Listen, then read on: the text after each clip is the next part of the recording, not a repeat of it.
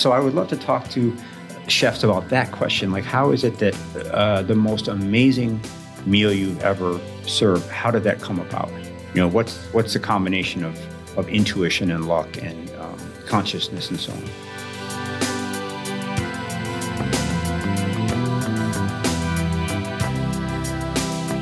You're listening to the Taste Podcast. I'm your host, Matt Rodbard.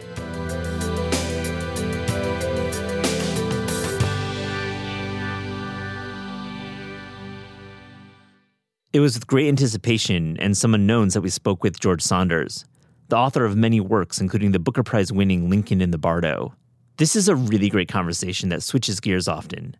We talk about pizza and Italian delis on the south side of Chicago, as well as lunch in the Texas oil fields of his youth. We talk about success in the kitchen and how intuition crashes together with luck to reward with a meal at the end. We talk about the near future and a mustard collection in a short story within his latest work, Liberation Day. The great George Saunders is on the Taste Podcast. I hope you enjoy it.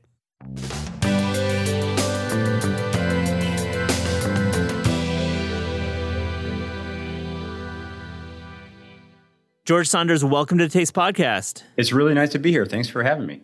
I'm excited to talk to you. Liberation Day is here. You're a collection of essays that is out. We will get to that, but I have to ask, just from the jump, you've said that drinking coffee is one of your only habits. So can we get down your coffee routine, particularly when you're writing? Yeah, I mean, one, incredibly low standards. So even if somebody just says it's coffee and it isn't, that's good enough. No, you know what? It's funny because what I do is now, as a person of a certain age, the night before, I take a lot of pleasure in making the pot already. You know, it's not anything special. It's just like regular coffee. But there's something about making it the night before and then going to sleep knowing that all I have to do is kind of stumble to it in the morning and hit the button. Yes. And then, you know, really, I'm not like a connoisseur at all. I mean, every so often I'll go, oh, this is really good.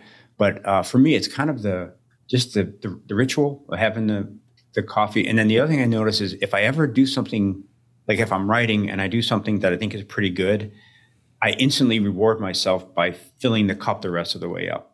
You know, so it's like this weird residual Catholic thing, I think, where, you know, if I do something good, I'm not allowed to wallow in it, but I can go get a little bit of reward and then come back, you know. So. Do you sometimes time the coffee? Like if you have like a moment you need, because I'm as a writer, I do this myself. If you need to like really like pump yourself up for like a moment or a 30-minute window, do you ever just go and take that shot of espresso or get that coffee? Well, the weird thing is, Matt, at this point, I don't even feel it. I can have a cup of coffee right before bed. It doesn't. I think I've broken everything or broken something inside myself. So, but symbolically, yeah, you know, like it's almost like you don't want to try a hard thing when the cup is in the lower third and it's cold. So yeah, it's really funny. When I was finishing Lincoln in the Bardo, I got in this weird routine of, I had these big pretzels, these kind of like old fashioned pretzels and also graham crackers. And I'd have those over at the house. And when I was kind of getting ready to take a run at something, I'd go over there and load up on carbs, you know, and so it's not healthy. No, but it seems like a healthy snack. I have to say, not feeling coffee feels like a scene from, you know, a near future dystopic kind of scenario that you're, you know, quite famous and proficient at writing. Yeah. I must say. It just means you have to do a lot more of the really hard drugs to get up. Like you have to, like 6 Hershey bars, for example. I like the future where Hershey bars are like fentanyl, you know, like that's not good. No, sorry, that's not good. To be clear, that's more like for me, it's more like Metamucil, you know. You live in Santa Cruz or part-time and you're a fan of Cat and Cloud. I have to shout those guys out. Yeah, they're wonderful. It's great coffee and it's a great atmosphere. And it's maybe 10 minutes from our house. That's cool. And those guys, they do a great podcast, and they're definitely like leaders of the Santa Cruz coffee scene. So it's so cool that you're there. So you're full-time California or most-time California. Are you feeling, is there a food category that you want to dive into more that you're now that you're spending more time in California? You know, to be honest, we're kind of like, I've gotten down to where I'm almost like a monk. I just like a little bit of muesli in the morning and some yogurt in the afternoon. Yeah. And there is a place actually down the hill from us. There's a place called the Corlitos Market, and they make their own sausage right on site. And anytime you drive through there, it just smells incredible. So that's one kind of guilty pleasure. If I feel like I've earned it, I'll stop by there and have a big old, like a sausage, and they kind of dress it Chicago style. So, and it's not, I'm sure it's not really good for you. I don't want to defame them, but it's awesome, and they do everything right there in house, and they're super nice guys. I love it. And when you say the word sausage, you're saying it in Chicago way. It reminds me of my father and my uncle. Like, you've got this like way of saying it. So you know what? That's so Chicago funny. Roots. I feel deficient. I don't feel like I say it correctly, because there was my dad, when we were kids, he owned 2 franchise restaurants on the South Side called Chicken Unlimited. And we did a lot of caterings, which some of my most treasured, memories of high school were working alongside my dad. But there was a couple guys there who were somehow with the corporate franchise. I don't know what the deal was.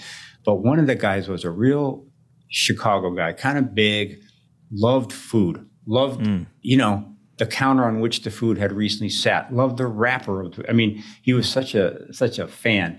And he had a way of saying, he would explain how to make something in this really wonderful way that I can't exactly do, but he'd say, like, George, you got to take the sausage and then you put it on the counter. No, not like that. Pick up the sausage again. And everything he talked about, no, where's the sauce?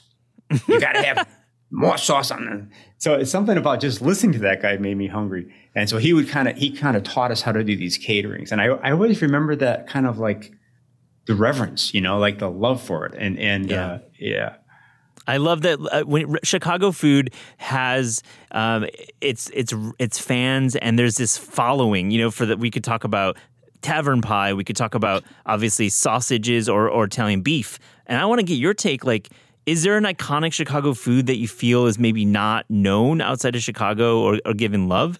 I don't think White Castle would be any big surprise to anybody, but I remember as a kid just unironically worshiping those little hamburgers, like they were, it was such a treat. And in our neighborhood, that was sort of a way for the grownups to announce that they were happy. We're going to get White Castle. And then the other thing was, what's the name of it? There's a pizza place, a Home Run Pizza. That's what it was.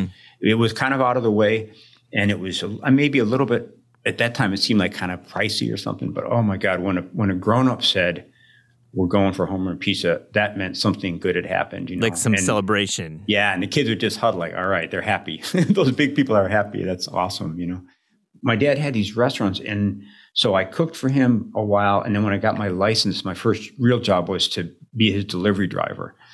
And that was, for a preacher writer, just the best, because, you were like, you'd go into all over the sort of Southwest side, and you'd be just briefly invited into somebody's house, just in the foyer.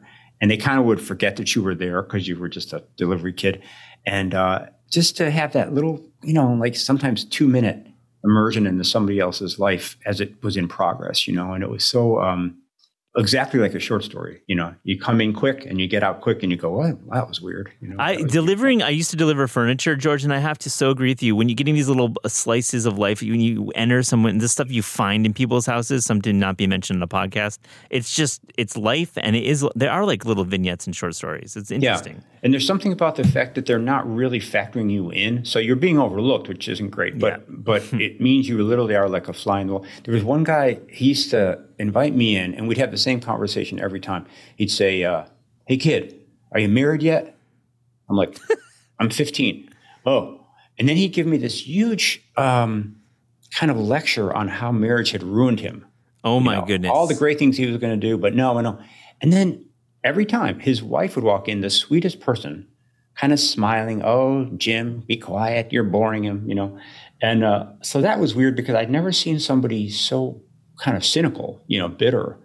And then also the way that she would kind of like, it didn't seem to bother her. And then the weirdest thing was to come back next week and have exactly the same thing happen, For a kid, I was kind of an idealistic dreamer kind of kid. And that really was, it stayed with me, Yeah, did it make you be a little more cynical about the world and like relationships and love? If you got this like adult telling you, a kid of 15, that he hates his life because of marriage, it's really obviously left an impression on you.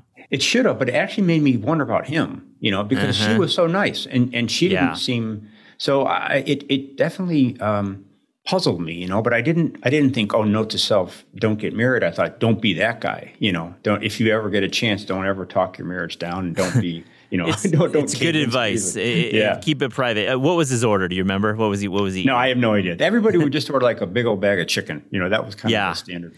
Yeah. Okay. So speaking of celebrations, I would like to know a couple things. Let's take us back a little bit. Okay. So George, when you signed your first book deal, how did you celebrate with food and drink?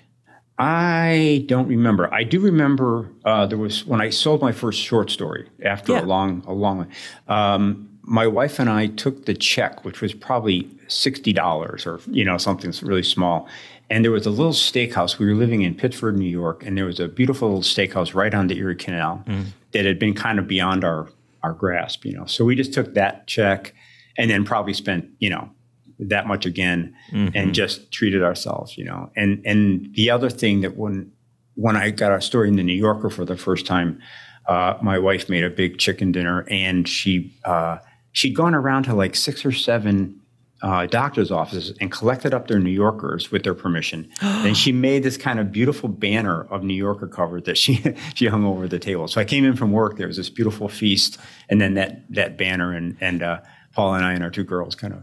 Oh, that's so. This is like such a sweet memory, and the idea that she was going to doctors' offices and just soliciting them for their New Yorker covers. Yeah, I love that. It was so sweet, and it really meant. I remember it. Because it's funny when you get a success like that. I'm not somebody who celebrates overtly. I feel I'm a little too Catholic. I think that's a jinx. But to have somebody else do it and to kind of go, oh, this is a nice way to mark this moment. It was beautiful.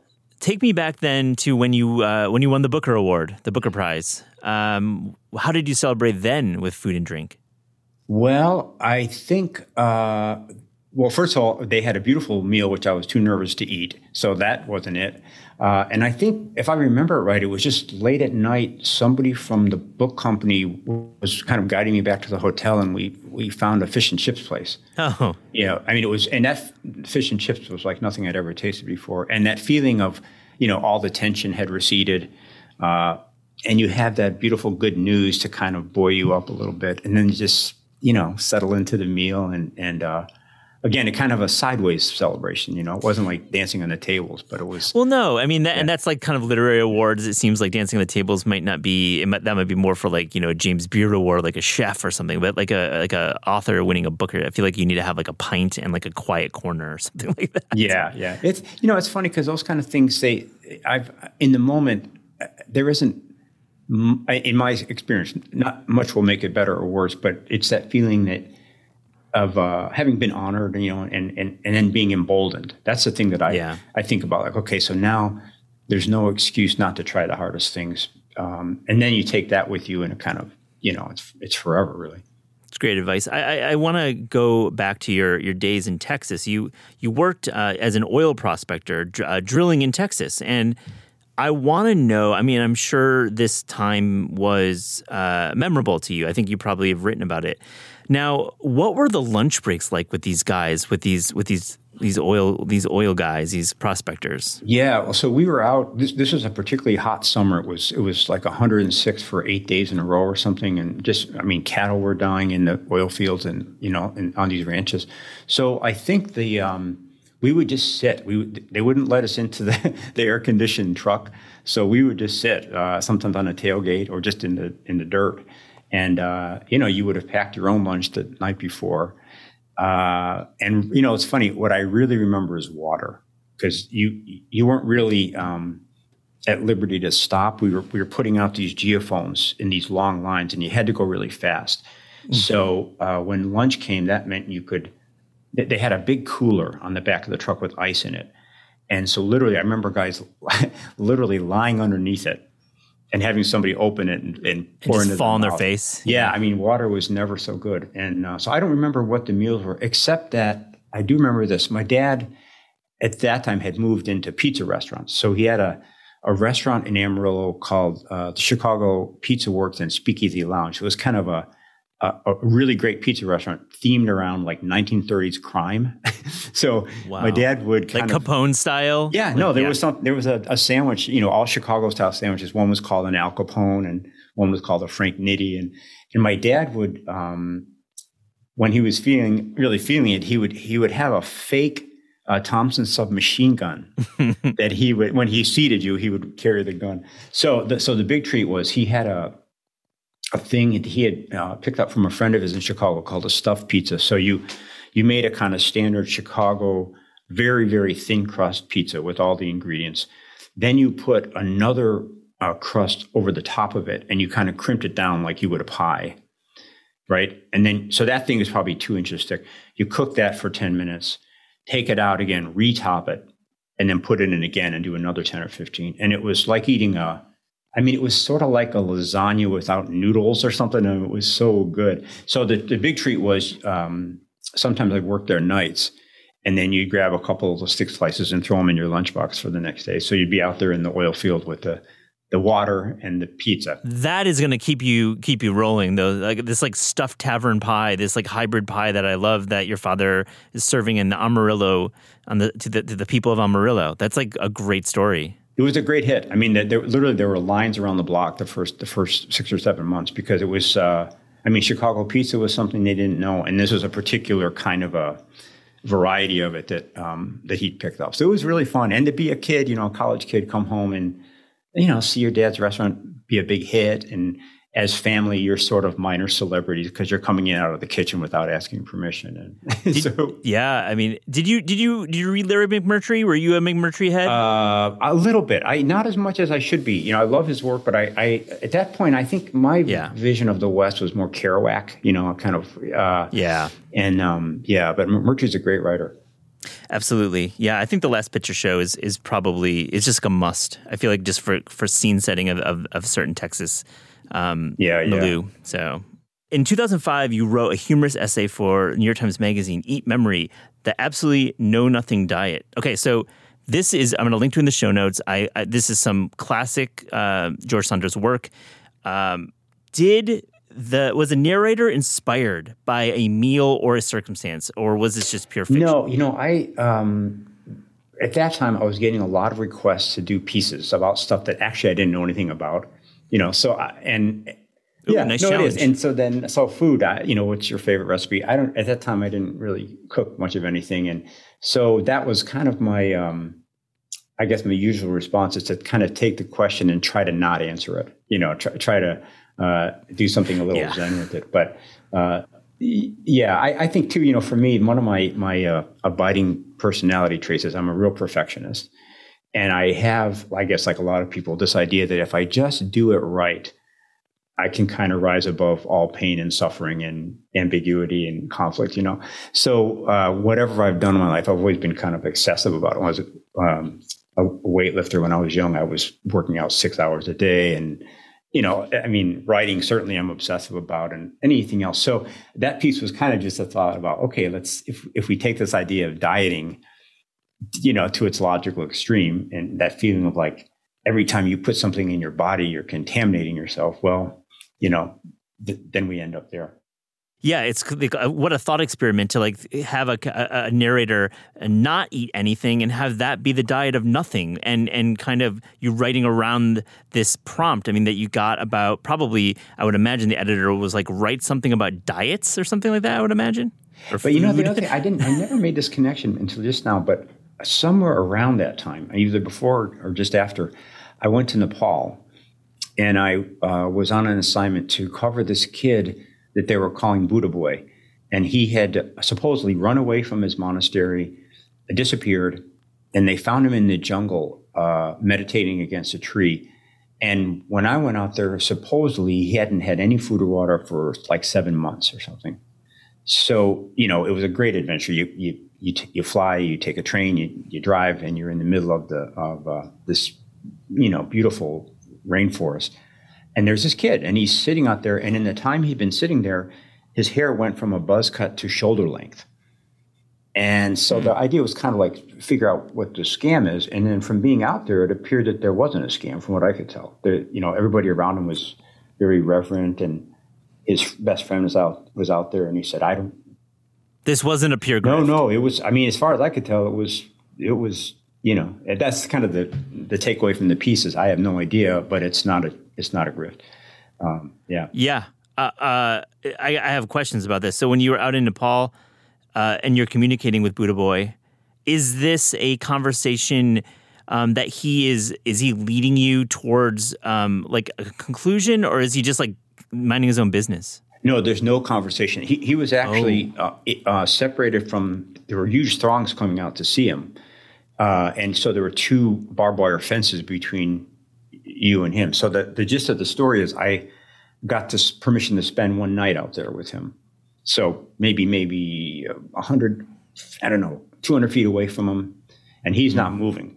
I mean, our photographer was out there and he showed me these pictures taken over an 8-hour period. There's no motion detectable in this kid at all. So really there was kind of a one-sided conversation, which was me with my mind sitting over there going, what the hell's going on?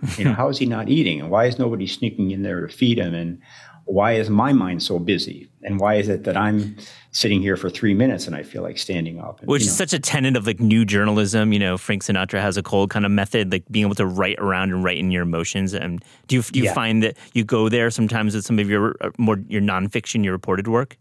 Yeah, and in this case, there was no choice because there really wasn't any input. It was just me and my feelings about him, Yeah. But then that ended up being kind of a beautiful way of thinking about monkey mind, because there I was sitting in the jungle and boy, my mind it didn't stop for a second, Do you do immersive journalism? You've spent a week on Skid Row in Los Angeles, and you're involved. Some would call it gonzo journalism. I'm not sure if I love that term, but it resonates with people. Now, let me ask you: have you pitched or been approached to do a food related, more of this experiential journalism, embedded journalism?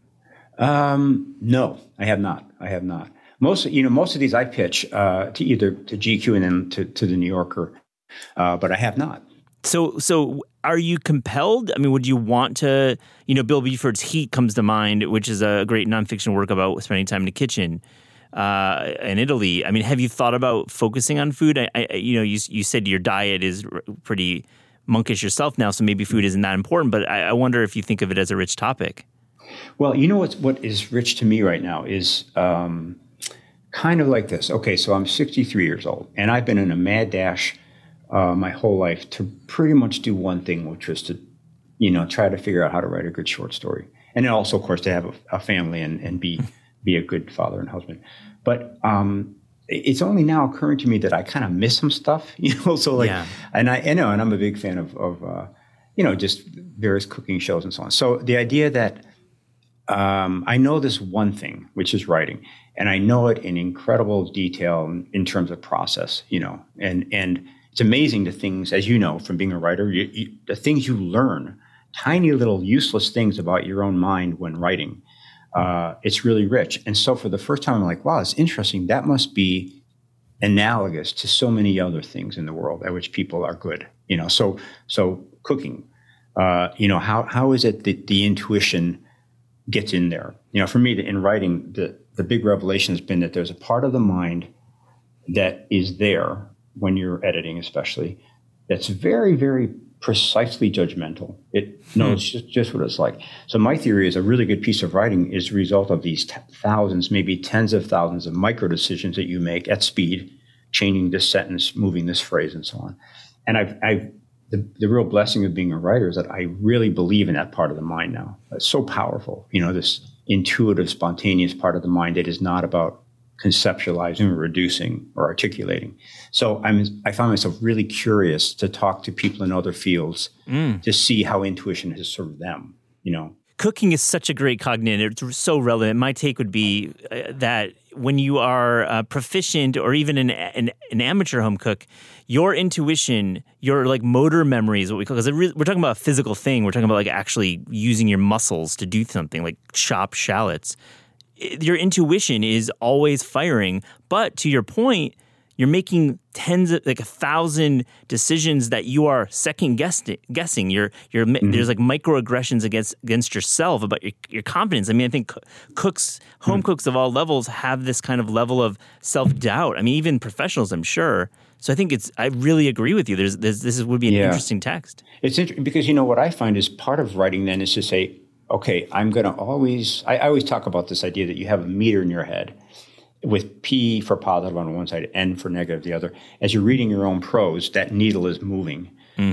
So part of the job is when it's in the positive, leave it alone. When it drops into the negative, to kind of gently prod at that place to try to get the needle to come up. In other words, what don't I like about this?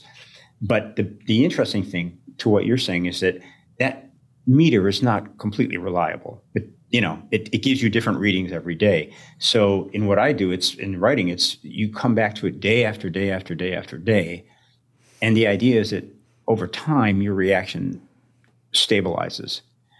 And in the meantime, you've had literally hundreds of versions of yourself that have weighed in. So grouchy you has weighed in, fastidious you has weighed in, joyful you has weighed in. And so the idea is that by the end of it, the story is sort of like the sum total of the best parts of you. And it achieves a kind of wit, or in my case, humor, or even sometimes wisdom that you personally don't have. So I would love to talk to chefs about that question. Like, how is it that you're the most amazing meal you've ever served? How did that come about? What's the combination of intuition and luck and consciousness and so on? Well, I think of making salad. The 1,000 salads you've made in your life. How many, intuition takes over at some point? There's a grouchy you who's made a salad. There's the optimistic you who's made a salad. I don't know. I'm stuck on salad. I don't know why I'm thinking about this, but it's George is a cool point, and I feel like I encourage you to pursue this work. I would love to read it.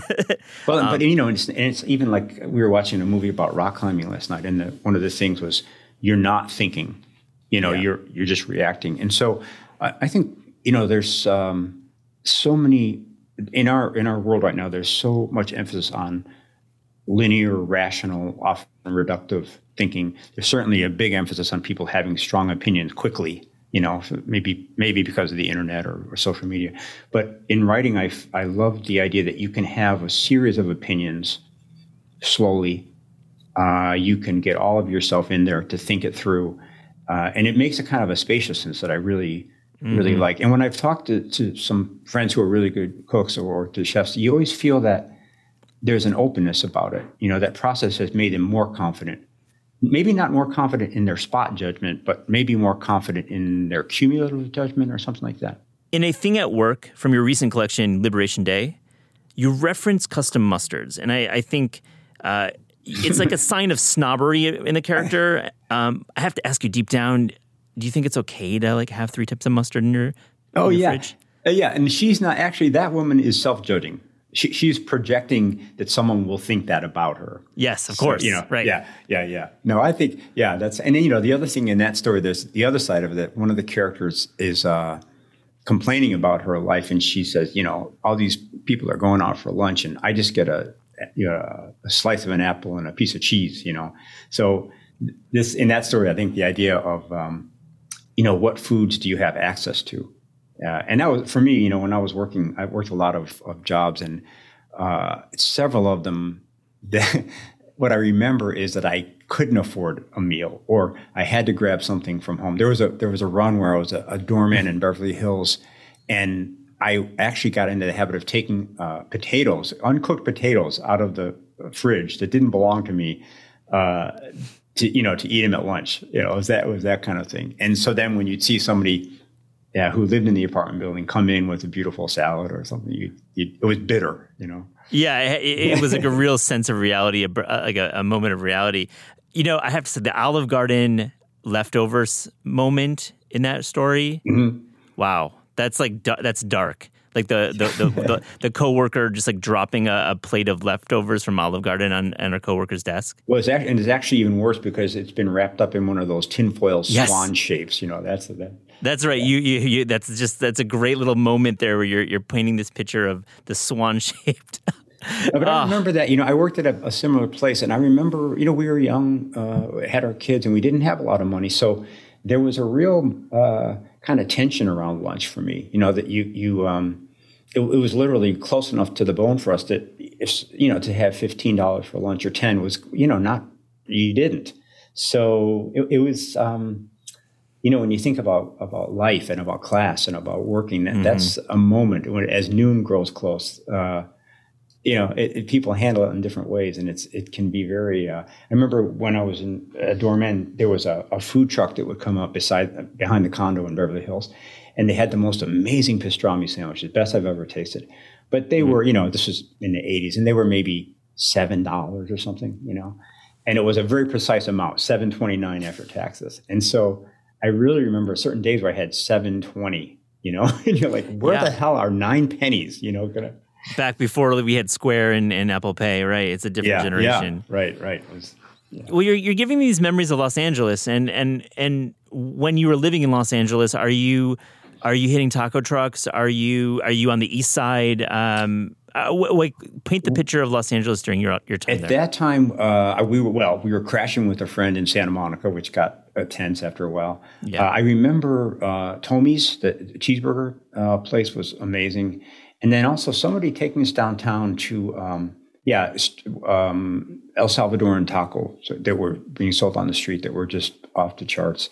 And then there was also, it's, how sometimes you get far enough away from something, you're not sure if you maybe dreamed it, but there was a place, very 80s kind of place that was sort of like if Devo had a restaurant, sign me up. Yeah, and all the waiters sort of dressed like that. And I remember they also were kind of encouraged to be a bit robotic, and the food all had kind of Jetson-like names. I have no idea where that was or if that was, but yeah. Wow, I mean, it's like Michael McCarthy or Wolfgang Puck, or who's doing this space age robotic? I mean, it sounds almost like a version of Los Angeles that was painted in like TV and film back in the 80s, right? Like L.A. Story, like Steve Martin. No, and this is sort of like, so it was almost like if you took Classic American Diner, but then set it in the year 2300. That's kind of what they had in mind, But honestly, for that time, what I remember most is just that we're like getting into town the first day and somebody taking us somewhere for huevos rancheros. And it was so delicious and also so kind of perfect for the place and kind of exotic, But the real thing I remember is the kind of the question of where's the next meal going to look like, and how do we get it, and the feeling of paucity, really, which is especially bitter in LA. Yeah. Did you read Jonathan Gold at all when you were there? No, I did not. No, I didn't get to read Jonathan. Do you read cookbooks? I mean, I have to ask. We have a lot of cookbook authors on the show, and I want to know is between your academic work and your own writing, you probably don't have a lot of time. But do you read cookbooks? I really don't. I mean, I'm sorry to be a bummer, but No, it's good. Yeah, I have with. My life it requires an incredible amount of time at the desk. I wish it didn't. I wish I was a little more. And it's one of my kind of regrets right now is that I'm not living a particularly full life. I'm not like a big hiker. I don't, So, but for whatever reason, the writing projects are so interesting and they take so much time that I've kind of just said, well, that's it. I mean, George, it sounds like you're living your truth, and it doesn't sound like you're regretting it. I mean, you might want to do hiking, but you love writing so much. So why would I feel like I should regret it and kind of getting to the point of, I'm not going to do that. I mean, hiking is overrated. Let's just we'll say it right now on the show.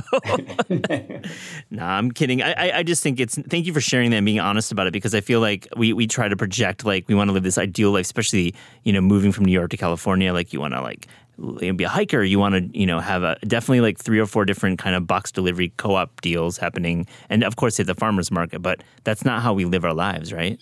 Yeah, my wife and I have been riding our bikes to the Brentwood Farmer's Market, and that's kind of opening my eyes. We get some incredible mushrooms there and I'm the kind of guy who'd be like, a mushroom is a mushroom. No, these mushrooms are, you can put them in anything and it makes it better. But it's interesting to, maybe a little bittersweet to get to a point where you're like, okay, this life has been about the short story, okay, so if you want to see that through to the end, you have to really make some sacrifices. You have to really sort of admit to yourself that it gives you deep pleasure to be in the middle of a story, no matter how much it blocks out everything else. And it's a strange, I think, in our time where I think the illusion is that one should have it all, or that the well-lived life is the goal. Kind of exciting to me to think, well, maybe the well-lived life is an incredibly obsessive one, with one focus, and then through that life, everything is there, really. But it does run a little bit counter to what you sometimes feel you should be doing. Love Letter. Love Letter is an epistolary. It's one of my favorite pieces in the new collection, and you really tackle how generations communicate with each other, how a grandfather communicates with a grandson, as the world tilts toward authoritarianism. And I guess the format was interesting, like a handwritten letter. What are you playing with in this work? Well, I mean, honestly, I had an experience. This was right before the last election, so I was really engaged and upset, and so I had one extended conversation with somebody from my larger family who's quite to the right of me, and it got a little heated, but it's family. And then another conversation with a couple of young people I know who were to the left of me, which is kind of hard to do, but they were, also got a little heated. And so then at the end of that, you're reminded that you don't really know where you are politically. Actually, it's kind of transient, but also was reminded of how deeply satisfying those kind of conversations are if they don't spin into rage, And in both of the cases, there was enough love there and respect that, it could be sort of heated in a way that I remember fondly from Chicago. You could fight with somebody as long as you bring it back home at the end. So that was kind of on my mind. I thought, let me try to write these feelings I'm having. I'll put them in somebody else's head, but for starters, it's going to be my head. So I'm going to write to this imaginary grandson about my conflicted feelings about what's happening and whether or not I'm involved enough in pushing against this autocratic tilt. So that was really the first impulse, just to try to write what I actually felt, which for me is kind of unusual. Usually I'm kind of inhabiting somebody, but so I just started doing that, writing to a grandson that I felt very fond of, and kind of confessing, basically, just here's how I feel. And the one slant I put on it was that this is now some years in the future. The forces, the anti-democratic forces have won big time. Well, he's like, there's like very much concern the letter will be found by an unknown government, right? Right. So sometimes with fiction, you're really just telling your story, but you maybe put one weird thing in it. That was kind of the Kafka approach. It's everything's normal except, ducks can talk. And then the idea is by taking that concept very seriously, you are eventually going to refract light back on the way things actually are now. So in this one, the idea is, okay, now it's done. It's done. We are definitely not a democracy anymore, and we're all living in the ruins. And this guy is kind of saying, well, let me explain to you, beloved grandson, how we got here and what my part in it was. Well, your love of Russian literature is very profound and clear in this piece, and it seems your point is clear. I have to say the epistolary that comes to mind, older author writing to a younger man, is Beverly Cleary's Dear Mr. Henshaw. Are you familiar with this work? No, I'm not, but I will be. Yeah, well, I got to say, shout out to Miss Cargill in third grade. Put it in my hands. I just gave it to my nephew. It's an epistolary. It's I just had to bring it up. It got me thinking about this work. Well, it's a great form because presumably, it's private. If I write you a letter, that's between you and me. So that allows for a real honesty, person to person. Plus, you get the kind of, elevated diction that you can use in a letter that you might not use in person. So it's kind of a nice way to sort of look behind the curtain and see what a person is really thinking. And in this case, one of the things that interested me about the story that I didn't plan at all was that the grandfather actually starts to change his mind as he gets deeper into it, just subtly, And so that was a fun thing to try to convey, that he's coming off a little bit like cautiously urging his grandson not to get political, keep your head down. And by the end of it, he's almost talked himself out of it, sort of by you think maybe by rereading his own letter, he's like, wait a minute, I don't know if I really believe that. I like that moment. It strikes me, that moment of realization. Several people are typing comes to mind. Calvin Kasulki, I think that's how you say his name. It's an epistolary through the Slack channel. I don't know if you're familiar with this work. No, I'm pretty much not familiar with any work, it appears. No, I'm not trying to stunt here. I just had to say this idea of the epistolary and written like letters or texts or Slack channels. To your point, I think it's so powerful when we don't think anyone's reading. and we're saying what we want to say, right? Right. George, I have to know, cooking. Are you doing it at home? Are you ordering in? What's the situation like? Well, my wife and I have tried, and I'm not too good at this. We tried to split the cooking lately, so that meant that I had to learn. So I do a pretty good, like a beet soup, and I just got a minestrone down. And so cool. I'm trying to, carry my weight. She's a really wonderful cook. So it seems sometimes like, why should I bother except to be helpful, So I'm learning. I'm learning a few things, but, yeah. And I think we just bought a little apartment in LA. So the temptation to order out is really strong since we're both writing.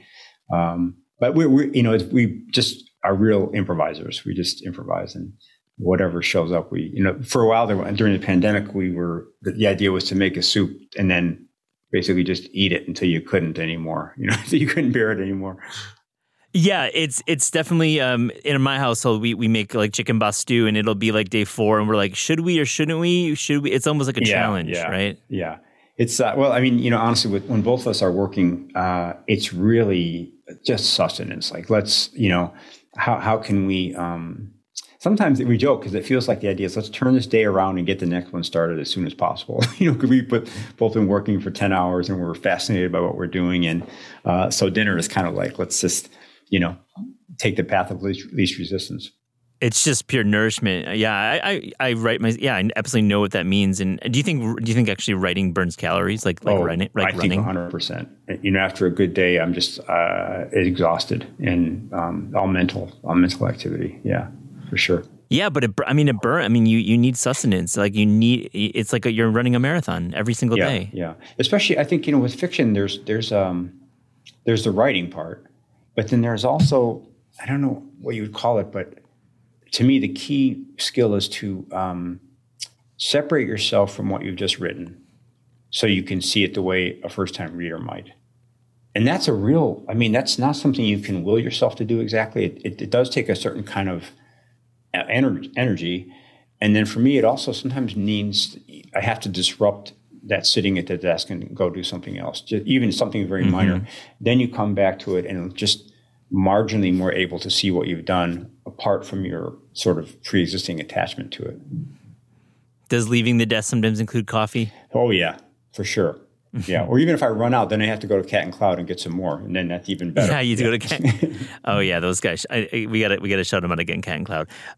George Saunders, we ask all guests on the Taste podcast if there was a dream food book or cookbook project that you could work on without the burden of time, meaning you do not have a deadline, or the burden of budget, meaning you have unlimited funds to make this book happen. I'd love to know, what book would you write? Well, it's probably been written, but what fascinates me is, as somebody who's written some historical fiction, I'm really interested in the way that a house, for example, would have smelled in 1862 that we can't imagine.